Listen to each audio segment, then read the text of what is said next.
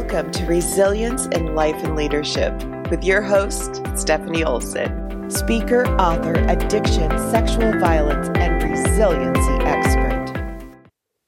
Hello, and welcome to Resilience in Life and Leadership. I'm Stephanie Olson, and I am really looking forward to this podcast with Tom Dutta. He is an award-winning CEO, best-selling author, and radio film producer, transforming leaders and companies worldwide.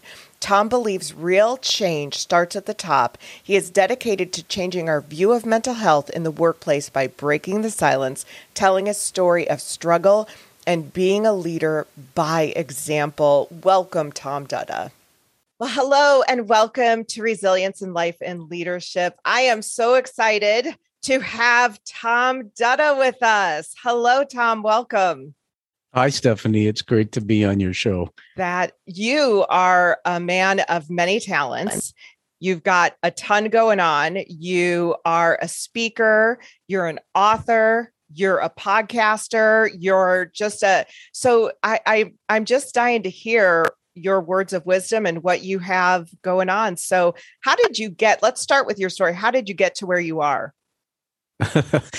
I was smiling when you said you got a lot going on because I'm just going to jump to the current chapter of the story and then we can go back. That sounds great. And thank you. I'm very humble about my bio. I'm really a storyteller and a thought leader. 3 years ago, I was doing what was called the Ride to Conquer Cancer. It's a ride that we do in Canada. And a friend of mine's an engineer, and his daughter passed, unfortunately, from leukemia at age 11. Sorry. But yeah, they had been doing this ride for 10 years. And on the 10th year, Roger said, Tom, would you like to join our team? And he had 80 riders. And I think there was 1,500 bikes that day. And, like me, I just all about service. So I said, sure. I didn't even own a bike. And so it was 225 kilometers, you can convert that, but I'd never done a long distance ride. So it started in close to Vancouver where I live. We cycled one day, 120 kilometers. But the first night I stayed in a motel with my wife, and I got in the bath of the shower. I slipped backwards, literally cracked a hole in the tub surround, and got seriously, a very serious brain injury. And I didn't really know that I was concussed. Wow. Believe it or not, I finished the ride and they told me I was crazy. But I remember saying, because my team captain said, look, I said, there's ER services every 10 kilometers. I'm just going to chew a bag of Tylenol and go slow. And I remember saying to my wife, because she wasn't happy with me doing it, I said, the people who have cancer or died from cancer, they didn't have a choice. You had to fight forward. But I didn't know the seriousness of it. Right. So I've been recovering for the last few years. I still have double vision and cognitive challenges, but that's the thing that really makes me think about life. And, I'd like to tell everybody that don't take life for granted, because in a moment, like a heartbeat, it could change on you. There are some silver linings that came out of that. But by trade, I started out right out of high school in the workforce. Grew up in a pretty toxic home. My dad was a very bad alcoholic. It was quite violent. And at age 12, I remember he left me a letter and my two brothers, and then he was gone. Wow. And all the affairs and all the drinking parties, all of that, I seemed to be one of those that was resilient enough that I just found a way. I immersed myself in, I had a paper route at age 12 with 5 a.m. and good marks in school. But it was a horrible time of my life, but I left home and I went and started working, and I climbed the ladder quickly. I did a TED talk on this in February 2020. And I said, I went quickly up to what I call the penthouse, but I didn't stop to take a look at all the floors in between. So I think age 21 manager, age 31 CEO, did pretty much everything across 5 different sectors. And then life changed. I went through some changes personally. First marriage didn't work, remarried, expecting a beautiful son with my second wife, lost him preterm. Oh, I'm sorry.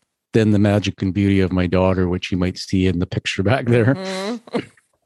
But after a while, we had 3 significant events in my life, and I had started at what I call the hero's journey, which a lot of people may know. It's Joseph Campbell's work. Joseph Campbell studied religion and mythology and came up with this narrative which is actually the narrative on my podcast, that we're all connected by a single thread in our stories.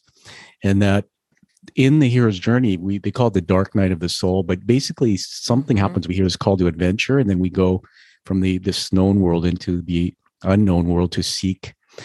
And I started seeking when I got into that C-level job. I was winning awards and stuff, but I had trouble relating to people because of my communication from my childhood. And every time I'd get a pay raise, I was lost and thought, I still feel this hole in my soul. Wow. So that led to, and I'll just speed through this next part, that led to really over 10 years discovering that I didn't want to be a hired CEO being paid to, build somebody else's dream. One part of that career I didn't like was firing people. I think I terminated over 420 people in my career. Wow. I was a turnaround CEO, so restructure, right size. Wow. And so I went to Holland, Michigan, and I met with a gentleman there named John, and he had a company called the Wisdom Link. And he said, guys like you come to me, Tom, you're sort of in that top 2% of maybe income earners or a job title. And he said, every one of you guys comes in here and you're just lost. You're trying to figure out what's the meaning of this life. Well, I spent a dinner with John, and he just said, tell me what you do. And I said, well, I build companies. I coach people too. And I said to him, when I was younger, my mom used to say that people just want to be around you. And I said to John, I guess really I'd be just going along in my career and just developing relationships and, quietly helping people and dealing with some tough things. And John said in that moment, he said, kind of like a quiet warrior. And he said, you might want to hold on to that because that might be the title of your first book. Wow. Which actually, The Way of the Quiet Warrior is my first book. But that meeting changed my life because I basically had everything up here and all the wisdom we put on a whiteboard, and I created a thought leader platform. So I have an education company that I decided I'm going to teach people what I learned in my career.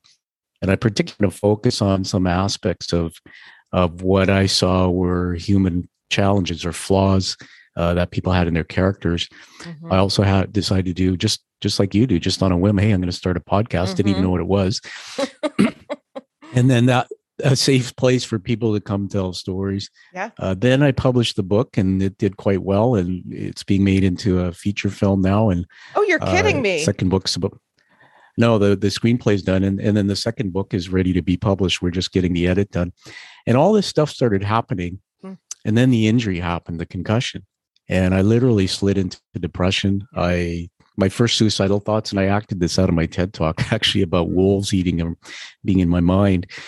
Yeah. And I didn't really know if I could ever be the same again.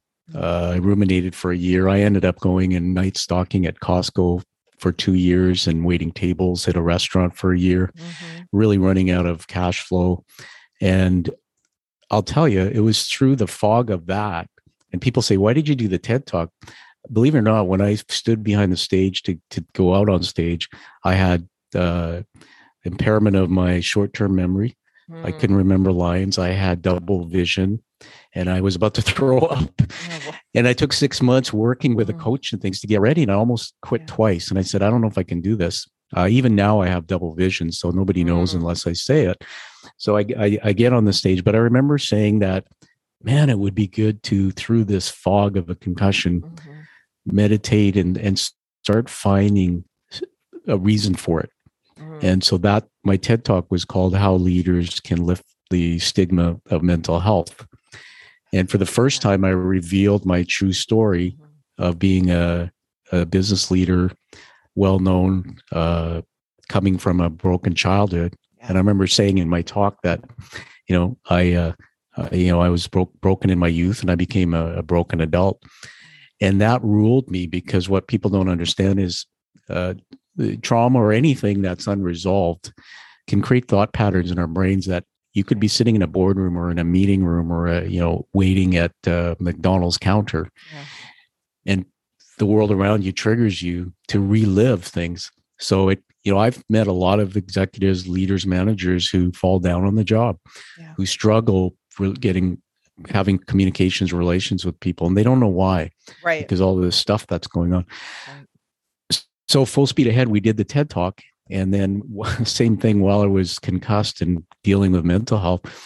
I just picked up the phone and I called a friend who knew a movie company in the US, and he had created a movie for a book he had written, a fictional book. And I said, hey, do you think there's any chance that that guy might be interested in my book? And I said, I got some time on my hands. And I knew him. He's a university professor. His name's John. He's also a ordained pastor. And I really denied my faith when I was a kid. So there's another chapter to that. Yeah.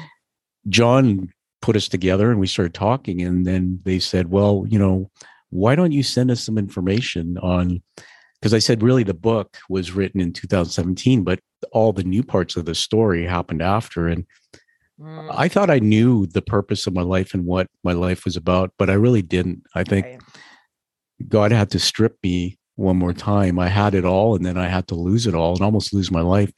And then I finally discovered really what I was really here to do and focus on. So we wrote the screenplay over 3 years.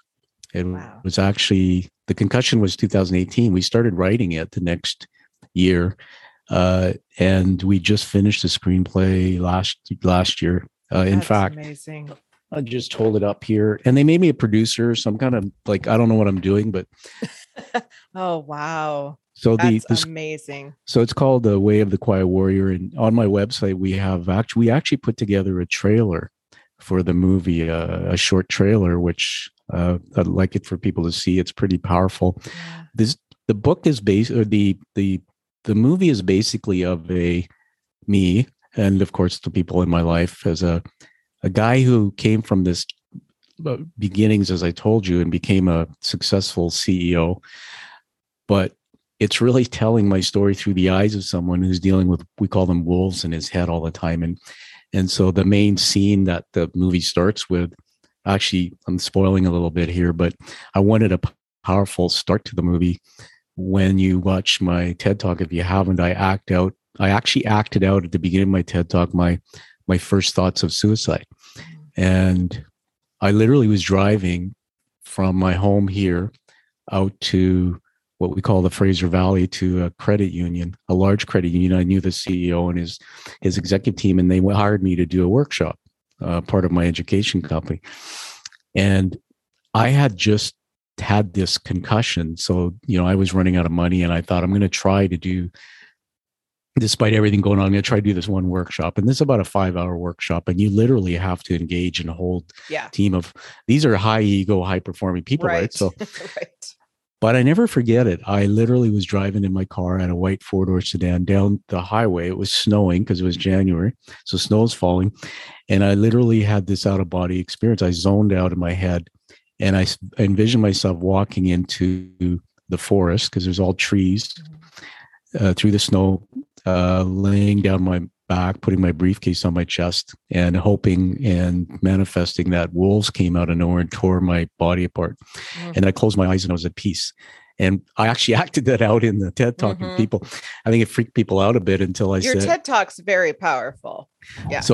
But a lot of people who saw it didn't quite connect that was actually real thoughts. And I want to just say I honor anybody who deals with depression, because it is one of those things you just can't predict. But I started having more thoughts. I had a thought of my beautiful daughter hanging by a rope in her dorm room back east.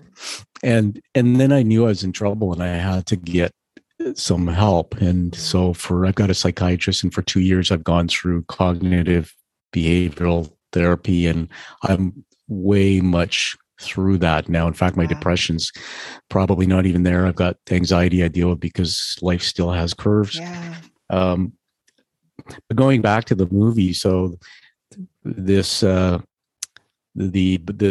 beginning will be basically that scene of the car and me going in the woods, and then we'll be focused on a boardroom table where there's a bunch of people around it, and each person represents a story, and so it'll be back and forth throughout life. We're going to touch on themes of everything I've experienced in my life: mental illness, homelessness, addiction to alcohol. I never was addicted to drugs, but I wasn't an alcoholic, but my dad was. And I certainly depended on drinks for the wrong reason. Yeah. Loss of a child, bullying, all that kind of stuff that you just go, Yeah. if we could do something that people would see, that there'd be hope, or give them the resilience or an understanding that when you're out there, and whether you're at work or whether you're in the home, if you're around somebody who has had past experiences, trauma, we need to understand them.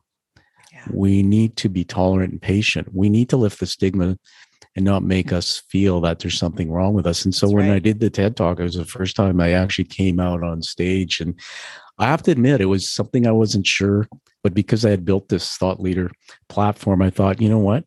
God's called me to, and that's another chapter of the story, is my faith, but I've got to do that. And I'm glad I did, because people are starting to come even to me and talk about their own little wolves. And, when you're at the top, you can't talk about it because they think you're weak, something wrong.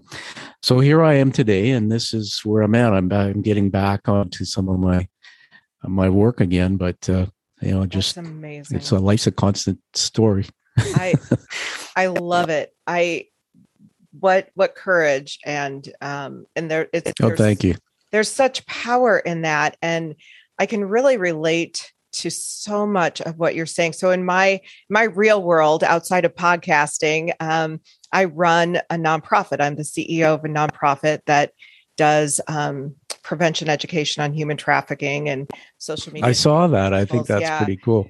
Well, yeah, but along comes, all of that stuff and the imposter syndrome and the stuff. Yeah. And it can be very overwhelming. And I too have struggled with depression and lost 4 children in utero and just all the things, but and recovering alcoholic, all these things you're talking about. I'm like, yes. I love what he's saying.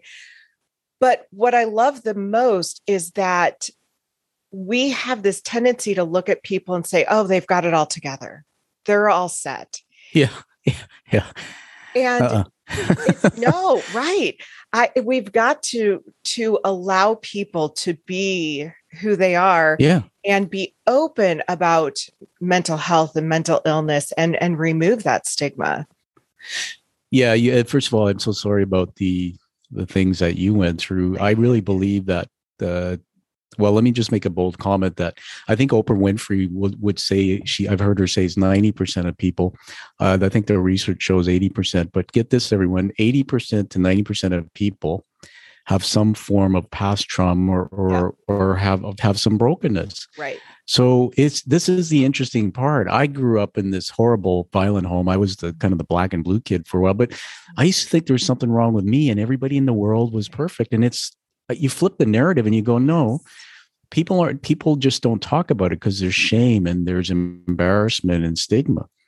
But everybody has some form. That's right. If you run a company and it goes bankrupt or somebody steals from you, that if you don't deal with past trauma, the thing I realized about what the word trauma really means, I know you have a definition you can share with me if you'd like to, but I really hated that word trauma. Trauma is really something traumatic that happened in your life. So if you saw somebody go through a windshield of their car in an accident, you experienced trauma. Right. And actually, by the way, when you're doing the work you're doing, which is so cool with the trafficking and all, I didn't realize this till I started doing executive coaching and dealing with people who were train wrecks. But there's secondary trauma. Yes. Yeah. It's like we could write this narrative. And it's like, oh my God, I met a woman through my TED experience who was a 911 operator, and she literally ran out of her job and broke down and had a mental breakdown with PTSD, but didn't realize it was secondary trauma. So where was I going with this? Sorry, my cognition, sometimes I get lost. You're good. The trauma really is like, okay, so I saw the person go through the windshield of the car when I was 12, but at various points in my life, constantly, I relived that. Yeah. That's what unresolved trauma is. And really everybody, I think everybody needs to have a psychologist or psychiatrist on their care team. It's body, mind, soul. So I actually, I'm embarrassed to say I've probably been through 12 to 15 specialists who call themselves brain experts, but I actually didn't want to get a psychiatrist. And actually he's a friend of mine who's probably one of the best. But one of the reasons is because I think it was a little bit of, well, I was against drugs. Yeah. And so my understanding is psychologists can't prescribe medication. Right. Good psychiatrists do. But as I started studying through, there's a great podcast, by the way, that they told me at the Brain Clinic to listen to that I'd recommend to your audience called the Huberman Lab. And I think it's Andrew Huberman. He's a Stanford brain neurologist, brain scientist. Okay. Really. And he's a really fascinating guy, very smart, but he talks about neuromodulators, things like dopamine and serotonin. So here's what I was taught. When I finally got past my ego, they basically were saying to me in the medical community, if you don't deal with your sleep, deal with your depression, your brain will shrink. And I was like, what? Your brain will shrink, huh? Your brain will shrink because our brains are made basically like plastic. Our brains sit in liquid. Our brains are made up of fat. Most of your brain's fat. And there's neural nets, thought patterns and everything. But through what's called neuroplasticity, you can actually teach your brain to think differently. So change your thought patterns. I think as you get older, neuroplasticity is harder, but we can reshape pathways. But if you get injured and you sit and ruminate and you stop using your your thought patterns, you basically, your brain capacity shrinks. Wow. And this is why I highly recommend I've learned so much, and I don't want to be a know-it-all on your show, but I just, all these, like my head goes on a journey every time we say something. And there's another nugget I'll throw out there. There's a great app called Brain HQ, and they told me to use it at the Brain Clinic. And what it is, and they recommend it not just for people with concussion or brain injury, but for anybody as you age. And it actually are like playing video games. It's exercises and they all have scientific papers behind them, so they're credible. And I started thinking about this, like, man, I'm going to do that for the rest of my life. Just get on Brain HQ once a day, do 15 minutes, because if you're going through something in your life, you're isolated, you don't have the ability to go out and talk to people, and you're not thinking as much. Maybe you're sitting watching TV, and do something to teach your brain, keep your brain. You can limit the risk of dementia, of Alzheimer's, all these things by keeping the brain growing. So it was really this thing about depression that it got me to wake up and realize that that's part of my mission, is to help lift the stigma. But I realized from being at the top in my leadership career that I was part of the problem. Because and I said this boldly in the talk I gave, that leaders at the top, they pretend everything's okay. They crack emotionally often. So CEO, it's high pressure. I love that. It's thank you. It's when I'm at the top, I had a board of directors of the company. The CEO was in Baltimore, Maryland. I'm out here in Canada. Little Tommy's in his island. You can't go to your executive team or your leadership team and say no. And if you say to your sometimes arrogant boss something about your head not being right, they replace you or they think you're weak. There's even companies that have public stock, and when a stock price of a company fluctuates, any news about the CEO can affect the price of stock of a company. So even if there's a saying, when the CEO sneezes, the office catches cold. If I said, my company leaked it out that I might have cancer, right? The longevity of the company, stability, the company could become unstable, especially if you're like a Bill Gates, or you're like, we lost him too early, the Apple, Steve Jobs.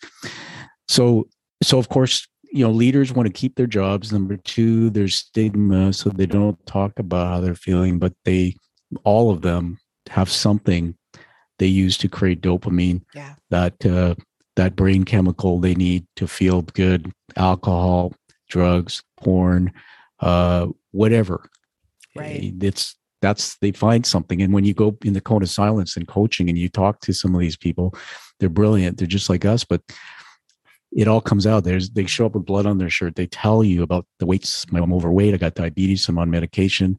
Well, why are you overweight? Well, I eat too much. Well, how's your drink? Well, I finish the bottle every night. Yeah. Cocaine, all of that. So you start thinking about the whole thing, that who's the person in the company that has the megaphone that can actually be heard the most and has the most opportunity to go into the media. You're right. Running your not-for-profit. If somebody wants to know about your not-for-profit, they're going to say, let's go talk to the founder. Mm-hmm. So we have the megaphone, we have the voice. Right. We're always on the mics talking about our companies, our strategies, our vision. So I remember listening to an interview done with the head of Walmart. Oh, and then actually I read an article. This is part of the whole thing I learned on mental health about stigma and why I started saying I was part of the problem. So this article came out saying that Walmart is going to open psychiatric or counseling services, mental health clinics in its stores. They're going to pilot it. I read the whole article through, and there wasn't one comment by the CEO in that article. And it was a huge opportunity for them to say, I struggled with my own mental health at one point in my life. Right. And if I could find a door to open to go to get some help, I would have. Or we have a healthy culture in our company and I want my employees to talk about their mental health. Or I didn't experience depression or anxiety in my life, but I walked beside somebody close to me who did. This article went on to say this, and then it went on to say, we're not sure how well this is going to work because how many people would publicly would want to be seen walking into a clinic in their Walmart? Wow. Okay, stigma. Right. The same thing happened with because once you go through this fog of re-examining your life like I did, you start seeing things differently. And so the Starbucks one was they had this big employee event and the Starbucks CEO was being interviewed. I think it was a couple of years ago. I was just bragging about how, well, for the first time ever, we're getting 5,000 employees together by Zoom because it was pandemic time. And we're really investing in mental health services for our employees. And I thought, great. Talk. The CEO had a perfect opportunity to say something so people would say, you're just like me. It's okay to be not okay at Starbucks. Yeah. And you're talking about your mental health, never talked about it. And yet we know probably somewhere in his lifeline. So what I started realizing is that, and this happened when I went to Costco and was a night stalker. So like I said, I climbed the ladder too fast and never stopped on the ground floors. God took everything away from me and put me back to be a stalker at Costco. Now, this was the hardest work I'd ever done since I was a kid because I lost 40 pounds there. So I walk into Costco and I'm a night stalker. And I got to tell this part of the story because I love telling it because I walked in there a very shamed, broken guy so I didn't even know how to dress. That's how ignorant I feel telling a story. I put on my black leather jacket, a black tee, which is kind of my look. Your look, yes. My quiet warrior. Very cool look. I love it. And there's a story behind that too, how that picture came about, which if you ask me, I'll tell you. But I walked in there with jeans on and I didn't even know, like it was December. I was running out of money. It was 2 months after the fall, running out of money because everything stopped. And my doc says, get out there and just do something physical with your body because otherwise you're not going to progress. So to everybody who's dealing with concussions, work with your care team, but you have to stay and try and be active. Yes. So I get into Costco and I interview with this assistant manager, and it's a huge Costco. It's probably one of the busiest. I think their door count in an hour at this one locally where I live was 800 people. It's nuts. And by the way, add on top of that, the fact that we're in a pandemic. Yes. And it took them a year before mask mandates. And we got people coming in, really nice people and some really arrogant people, one coming up to our faces and purposely talking and almost like spitting on us because we were wearing masks and they're not, and they're getting upset. And there's no social distancing or anything. It's like sardines, right? Yeah. So now I'm in this fishbowl with pressure. The lights are hurting my eyes. I literally was working till almost midnight. total sleep pattern change, which isn't good for mental health. Right. Didn't see my wife for 2 years because her shift was opposite. Oh, my life sucked. So I lost 40 pounds, but that was from the physicality of it. And so something weird just started happening. And I kept it quiet, and I didn't tell anybody who I was. Mm-hmm. So I get this interview with the assistant manager, and I said, so tell me about yourself. And it was amazing. She said, well, I was a school teacher, and I gave all that up to be here because they pay us well. They look after us well. And I kind of questioned the looked after us piece now that I've been there, but good company overall.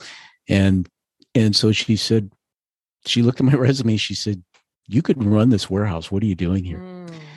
And I got embarrassed because what I actually did was I went and applied at Starbucks, Home Depot, and Costco online.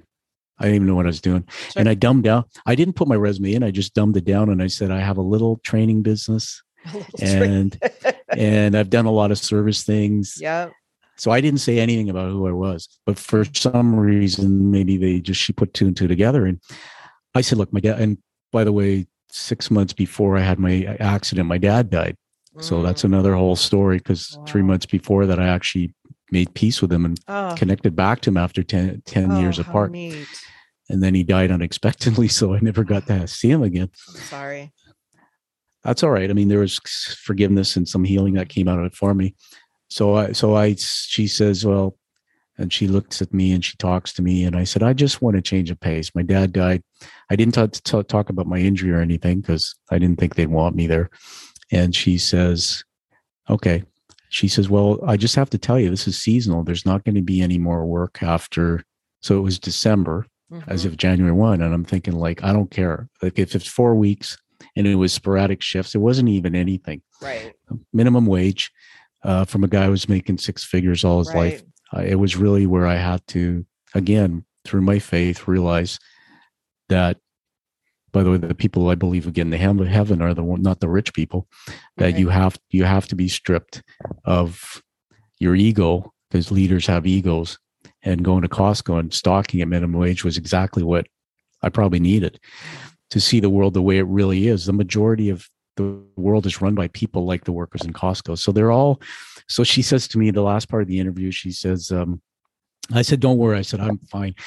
And she said, but you know what? Sometimes we keep on good people, and there were 16 of us being hired. And she said, maybe one or two. And I was going like, oh my God, like, come on. I got no experience, doing this work. I don't even know how to use a time clock. Like, what is a time punch clock? Yeah. So she looks at me and I said, I tell you what, I said, I learned this just as a young man. I said, if I'm not in your top 5% of performers by the time I finish, I said, at any time before January, I said, I want you to fire me. Wow. and she looked at me and I was wondering what she's going to say. And she goes, oh no, I'm not going to fire you. I'm going to hire you. Go get some steel-toed shoes and come back in a couple of weeks. And I got promoted 3 times there. They promoted me to forklift driver after a while, cashier, and all the older guys, a lot of the seniority there. It's not a union, but it's sort of that. I had one older guy came up to me and he said, like, he would never talk to me. And 6 months into the job, he came around. He's Filipino, and he says, I've been watching you. He said, see all those guys over there? He says, I tell them you should be like that guy. He said, they're all lazy. So this is interesting because my dad, despite what he was a commanding officer in the military, he was a sloppy drunk, violent, womanizer, all those things that I now say there's different meaning to his name, but I say that for context. But my dad, basically, I was raised an Army brat, very strict, very tough, but high standards. And everything that my dad put in me and every tough thing that happened, I relied on at Costco to survive. And I got recognized, I got promoted, and I was just embarrassed because I didn't want people to know. People are starting to pick on me a little because I was getting, like, one guy goes, how did you get to drive forklift? That doesn't happen for 2 years. And I'm like 7 months in the job. And I'm an older guy, like they're all young guys. And then one day on his shift, I'm sitting in the lunchroom, and this guy, he was one of the 16 that was hired, and he was kept on, but he eventually quit. He's sitting beside me, and he gets to know me, and like the quiet warrior, I'm just saying, hey, how's it going? And he goes, can you tell me, can you tell me when it's time for break? And I said, why? He says, I can't see properly. I said, why? He said, because he said, 30 years ago, my wife left me and took my son to this country, and I did really hard drugs and things. And he said, I have struggled with depression. He said, they have me on medication. And he said, it affects me. And I went, depression, interesting. From that moment on, that guy just totally, there was no stigma. I said, you know what, dude, I'm struggling with anxiety and depression. I had lots of problems from a head injury. I said, how about we just talk about it whenever we want? I said, because I'm proud of the fact that you talked about it. When I went to work, it was amazing because I said this in my TED Talk too, as people want to just be able to talk about how they're feeling. Yep. I had never experienced that at this sea level. And all of a sudden it was like this freeing thing. It's like, I can say to this guy, hey, I'm having a rough day, or I'm feeling a bit anxious. Another guy comes up and they started listening to my podcast a bit and getting to know who I was. And I used to tell everybody, I don't want people knowing who I am because I'll get treated different. I said, I just want to fit in. So this other Filipino guy who's been there a long time, super nice guy, drives a forklift. He comes over and he goes, yeah, he says, I heard you talking. He said, I'm on medication for anxiety. And he said, I had separation anxiety because I left my country, came here. Every shift, we would, on the way out, I'd give him a little hug, or we'd give him a high five or something. Wow. I treated him like he was perfect, perfectly imperfect because he was dealing with anxiety. And there began to grow. And last story, there's a fellow who became my supervisor. As he got to know me, he opened up, and he had he was dealing with ADHD,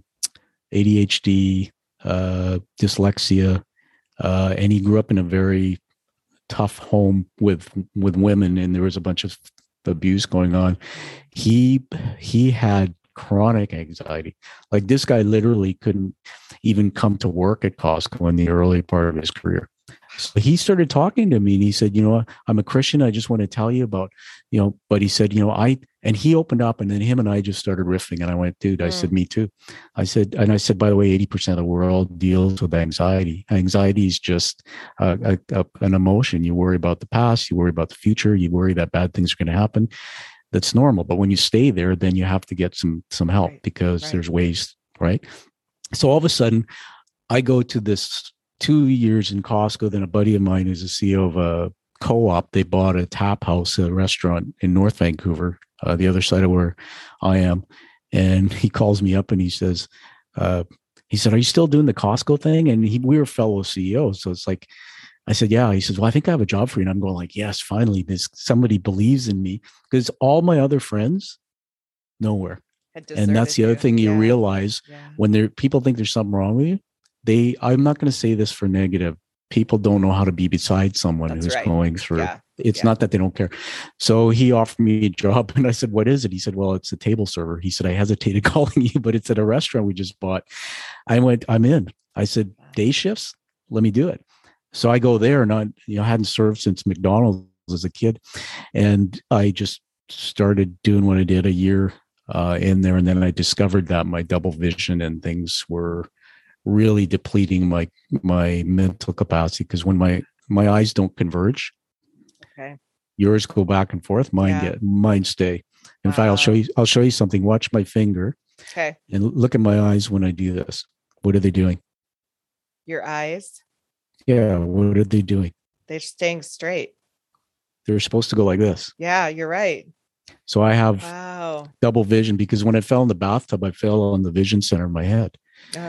So everything I do, reading, writing, even podcasting with you, what happens is, and they've taught me this through the brain clinic, that my eyes are using, because your brain has electrical activity in it, and it only has so much energy. So it's causing deficits in other areas like short-term memory and stuff. So that's my life. I got a disability decal on my car. People don't know about it because I mask it, but I'm doing things to try to improve it.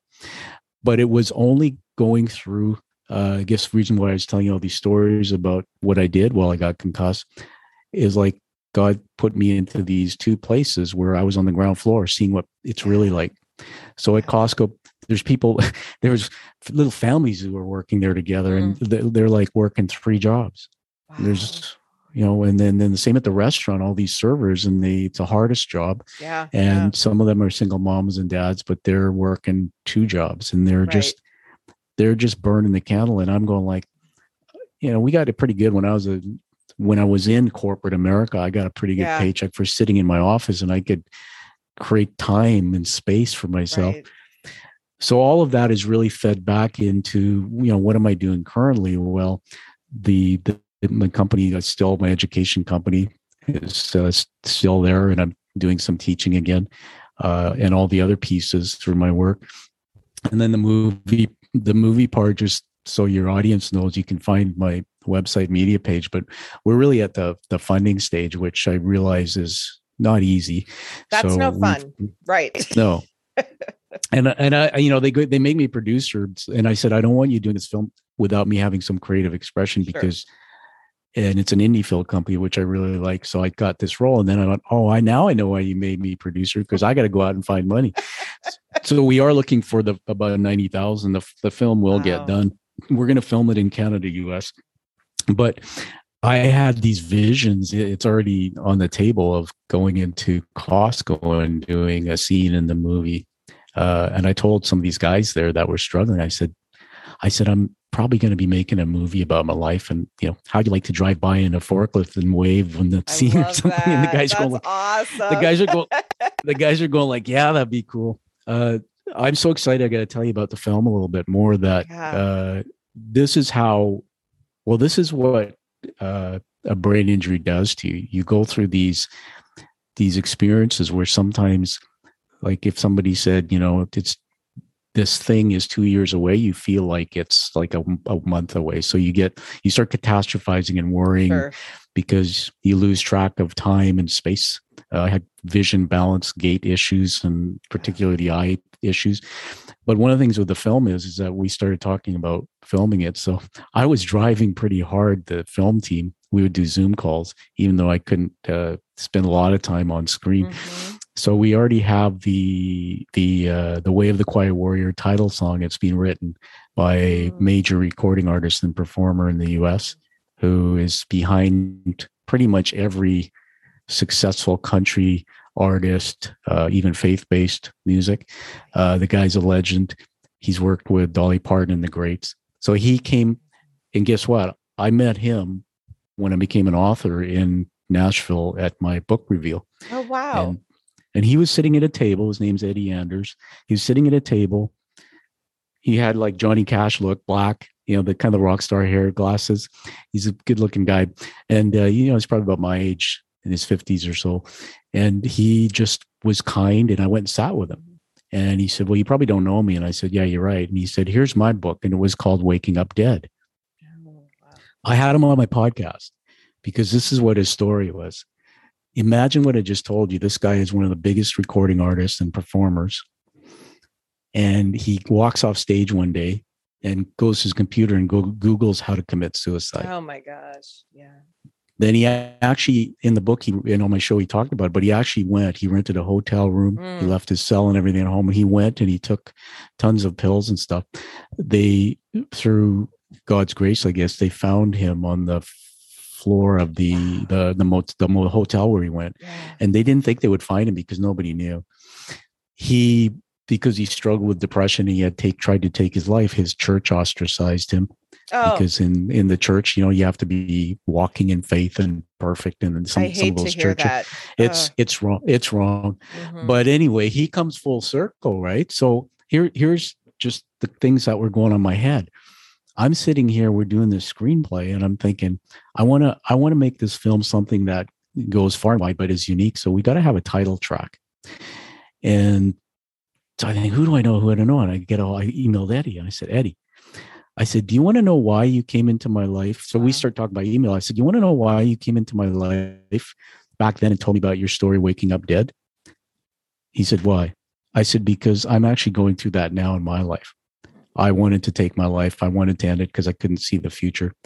And what you taught me and what you showed me through resilience and coming back, God saved you. I said, I'm actually reading the Bible. I'm wearing a cross now to Costco. I said, it was that connection that That's why you came in my life. And so I told him about the film, what we were doing. And I said, how'd you like to be part of this? Because I said, we're going to go big and wide on a film that has mental illness in it. And how he goes, sure. So he writes we go back and forth for a couple months, and he writes the original words and the track. And if you twist my arm, I might, with a non-disclosure, send it to you. But it's, we also have a young man who, this was referred to me by the movie company. He's a young fella. Todd is his first name, and he's done, get this, he's 47 years old, and he's done musical scores for 50 films. Holy cow. This guy's a machine, and he does something with his brain where he literally will get the orchestra and the things together in this big studio. And usually they don't get the screenplay until the day before. So that's how it works, which blew my mind. And he literally composes. And there's one film, I'll have to send you a link to his website, because I started listing some of his stuff. So I said to Todd, so Todd came on board the team, and he said, so my movie director, Josh Menning, is, they live close to each other. And he said, I got a guy who'll do the score. So I sent him the screenplay. We start talking, and there's something about him. He's very quiet, very laid back, very creative, but there's a bit of a darkness to just his temperament. And so we get on our first 3-way Zoom call with Eddie, who wrote the title track, with Todd, because Todd wants to take elements of the title track and weave it into the score. So, when you're watching a movie and you have the musical score that keeps coming up in movie, but then there's a title track, you hear that, like the Titanic, right? Right. So we get on this thing and we start trading stories, and all of a sudden Todd's quiet, because Eddie, I said, how I met this guy? Because he tried to take his life, and we're both authors, and he's an amazing talent. And I said, Todd, you've read my story. You know about my struggle since I was a kid with mental illness. And then now, just as we're wrapping up, Todd says, well, I just want to let you guys know that it was 3 years ago this month that I tried to commit suicide. And my mouth is on the floor. Wow. Another guy who we see as successful. Yep. And yet I've met his parents, because they came on when I was live streaming. They came on to say hi to him. And I was thinking, okay, what's your story? What he said to me is because he's done so much film work, he said it really affects him when he sees movies that are very hard, like involving violence or trauma and stuff. He said that literally wires into him. And I guess we all know that depression comes from imbalance in some of these chemicals that are in the brain. So I'm stepping back now, going really, there's 3 of us now on this project that I didn't know.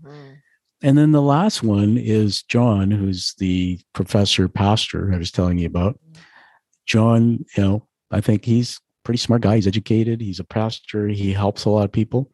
He sends me an email one day and just shares with me. He said, because I was having a tough time with my anxiety, my medication. He says, I'm taking medication for anxiety.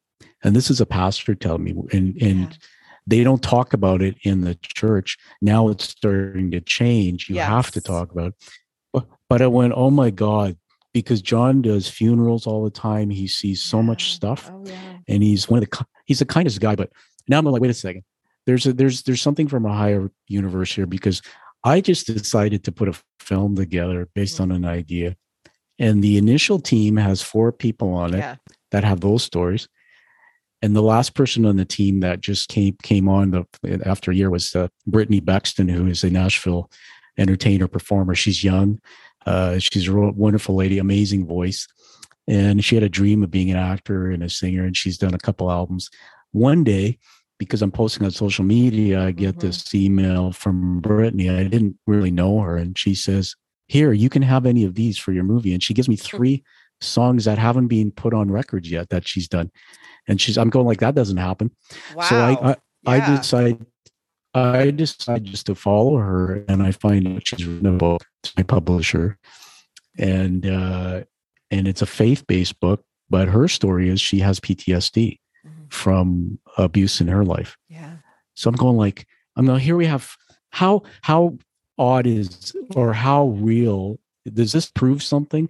5 people, all not knowing anybody from the universe, come together, and they each have the story. We never knew, and yet the reason why we told each other is because there's no stigma. That's right. Because we're honoring each other's work. Anyway, I could go on and on about film. You can edit as much of this out because it's just, but I'll have you on the VIP list for the opening, and as we evolve, I guess maybe I'll let you lead from here because I know I burned an hour. One thing I wanted to just talk about quickly. Yes, before we wrap. I want to hear that. I'm going to do a shameless plug here. This is a magazine called Health, Wealth, and Wisdom. And you see it says TEDx Surrey there. I'm on the leadership team of Western Canada's premier TED stage. So we bring speakers through. We just had our lot. Yeah, if you go to TEDx Surrey, SURREY.ca, that's where I did my talk. So we just filled the Bell Center for Performing Arts, a beautiful theater, 1,000 seats. We filled it half because of COVID restriction, but we had, I think, live streaming around the world, 30 countries, a couple thousand people, and it's growing. And so the presenting partners this year, a couple people I know in the Sikh community, South Asian community, created this magazine. And it's all about leaving a legacy of health, wealth, wisdom. But in the magazine, they featured a story on me and on all the TED speakers. If anybody's interested in finding out more about TED, a lot of people I know say, I want to do a TED Talk. The advice I give is find a stage, even if you don't live where it is, and try to watch an event if they live stream, so that when you do apply for one, you have some credibility. Right. The last book I want to show you is this one. And we may have to do another thing on this. And I never talk about faith, but I just want to say that it was actually through the darkness that I had nothing left. I had nobody, even after making peace with Dad, and then he dies. Estranged from one of my brothers has mental illness, and my kids are all gone, and I just was lost. And it was actually one night I just sat down and go buy me a cross, and I would get in the car and drive to Costco, and I literally, like dummies for faith, I would just start talking to God because I didn't even know what I was doing. I said, God, I'm just going to have this cross on. You just keep me here at Costco because I really want to get out. It's hard. You keep me here and I'll stay here. I'll wait for you to tell me the next move. Something will happen. 2 years. And I hated it, but it was that kept me there, and it led to other things. But it's really my faith that has brought me full circle with, and I believe people who, whether you're religious or not, if you have something you can say, there's somebody holding my hand, no matter what. Yeah. My eyes are wrecked, but it's going to be somebody's there for me. They're not going to forsake me. If I had that when I was a kid, we had a picture of Jesus Christ on our wall in our house, but through all the bad things that were happening, I used to look at it and shake my head. I was baptized Catholic and all, and I denied it. But I just want to say to everybody that my care team today includes my faith. You have all these things around you. So, yeah. That is absolutely beautiful. And again, another thing we have in common, because that is the thing that has given me a life of victory as well. Wow. He is Christ. So I love that. And the amplified version is a good one too. Yeah. It's got all the stuff in it. And I was able to find these cool things. I got my wife a set of these little wax markers. So if you look at my Bible, it's all like it. It's all marked up. But I had this little, because I'm goal driven. That's how I am. I said, at one point in time, I want to make sure there's a marking on every page. But really, the Bible's, it's a story about Christ's life.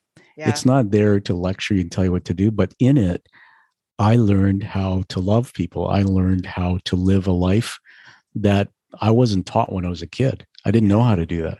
This book gave that to me, and that's really it saved my life, and I'm quite happy about it. Oh my gosh, I love it. I could seriously talk to you all day long. You have a fascinating story, and you are a storyteller. You tell that so well. Thank you. Yeah, I want you on again, if that's okay. I would love to have you. I'll come back and help in any way. Oh, just let me know when. That is fantastic. I have really enjoyed this. So I do want to hear about the story of your outfit. on Oh your yeah. book. Yes. Yeah. So I just show it again. Shameless plug. Yes. The Way of the Quiet Warrior. By the way, the second book is going to be called, nobody's ever seen this on live. Okay. It's called the Quiet Warrior Teaches Jeannie. Okay. And what it teaches Jeannie, easy skills to create happiness. Oh.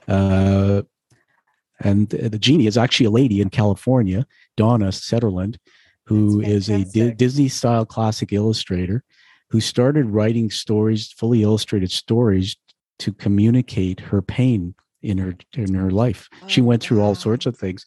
Wow. And after my TED Talk, she was doing an illustration for another book.